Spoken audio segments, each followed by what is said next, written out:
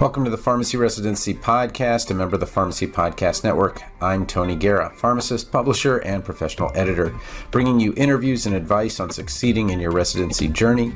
You can sign up for the email list at pharmacyresidencypodcast.com to get your free LOI template or get editing help working one-on-one with me at residency.teachable.com. Let's get started with the show. Hey, welcome to the Pharmacy Residency Podcast, a member of the Pharmacy Podcast Network. I know it's Christmas Eve and tomorrow is Christmas.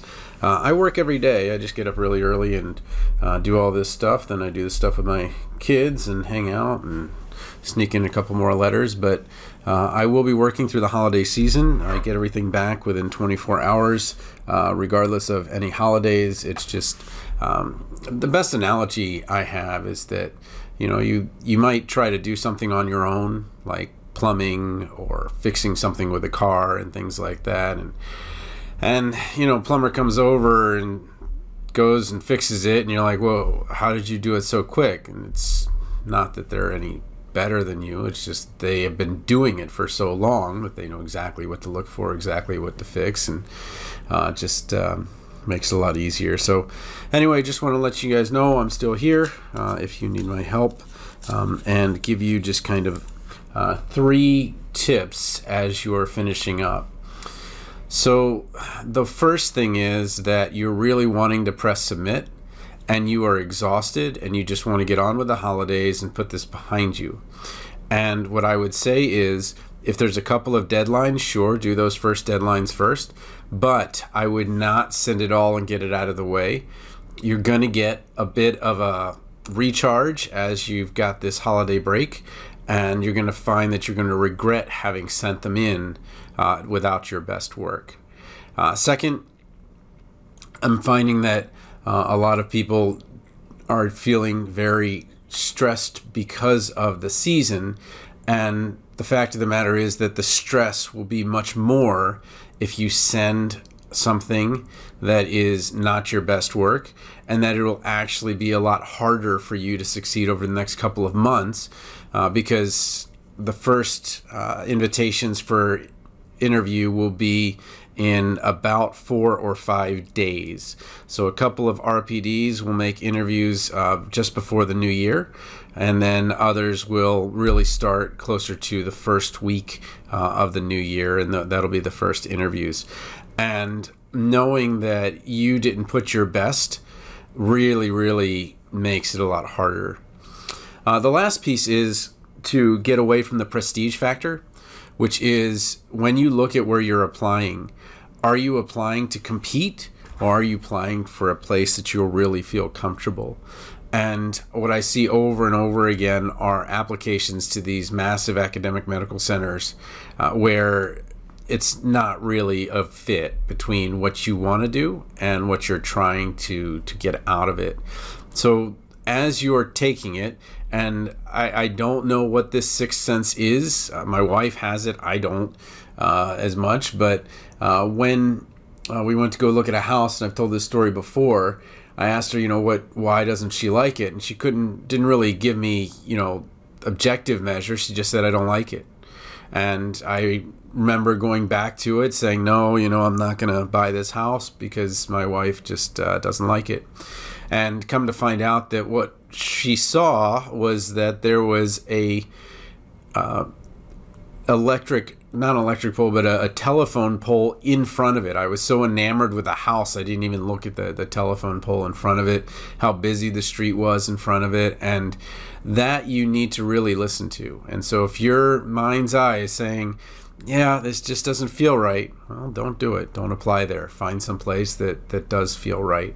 So get some of the applications in, but as you start rolling, really take your time, make sure, because you really got 12 shots to go for 4,000 different opportunities and spaces, and the biggest mistake anybody makes is just applying to the wrong place because they applied to some place they felt they should go rather than some place that they've really reflected on and is really a good match. And on the other side, it's super easy to see those students that have really matched well by matching up their APPE rotations with the residency rotations that are to come.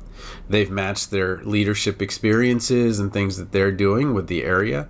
And then they've likely applied pretty regionally because they're already in the area and they want to be part of that.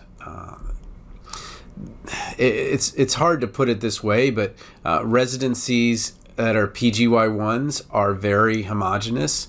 That is, they generally take half of their residents from either one or two schools and the area. So if you want the best chance of getting a residency, it really comes down to being local. And I get it. You're like, oh, I want an adventure. I want mountains or beaches or things like that. Well, yeah, go ahead and apply to those.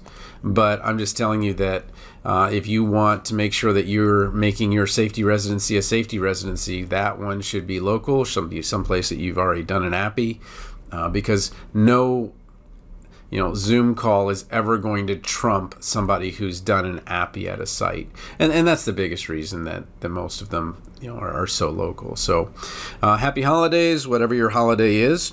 It's Christmas Eve here in central Iowa. We have it's warmed up from -36 with the wind chill to, I think it's above freezing a little bit. So again, it's just my absolute joy to work with these and do this letter writing with you, and to give you the peace of mind that comes from knowing that, okay, you know what, I can't guarantee an outcome, but what I can do is know that I have truly done my best and that I've gotten the best help, and that you get one shot at this. I'm not trying to be Eminem, but you do. You get one shot, and then once you get to, certainly phase 2 will probably increase in the number of residency sites that are available. I'm going to guess there's going to be about 600 sites available in phase 2, because it's becoming so easy to detect those toxic residency sites, and people are just not applying to them. But I think that it's just so much better to just get this done and not spend your spring break trying to reapply to residency. So residency.teachable.com/P/extreme LOI. As soon as you've signed up, you just email me at tonythepharmacist@gmail.com your current letter of intent, then a couple of sentences about the core residency rotations you're most interested in. Give me 3, and then 3 of the electives. This helps me integrate that part of it into why you really match, and then also a copy of your CV and a link to your top choice. So the toughest thing really isn't that first letter of intent. The toughest thing is making those subsequent letters of intent seem like they are your first choice.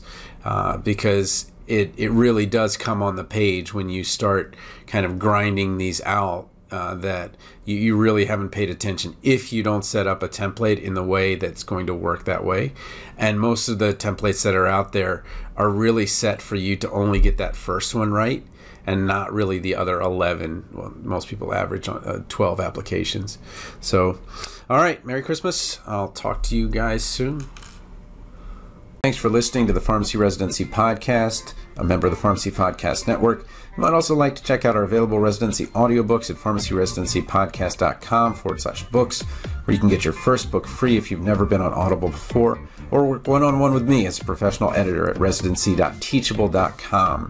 Feel free to send an invite to connect with me, Tony PharmD, on LinkedIn, or email me at tonythepharmacist@gmail.com with questions.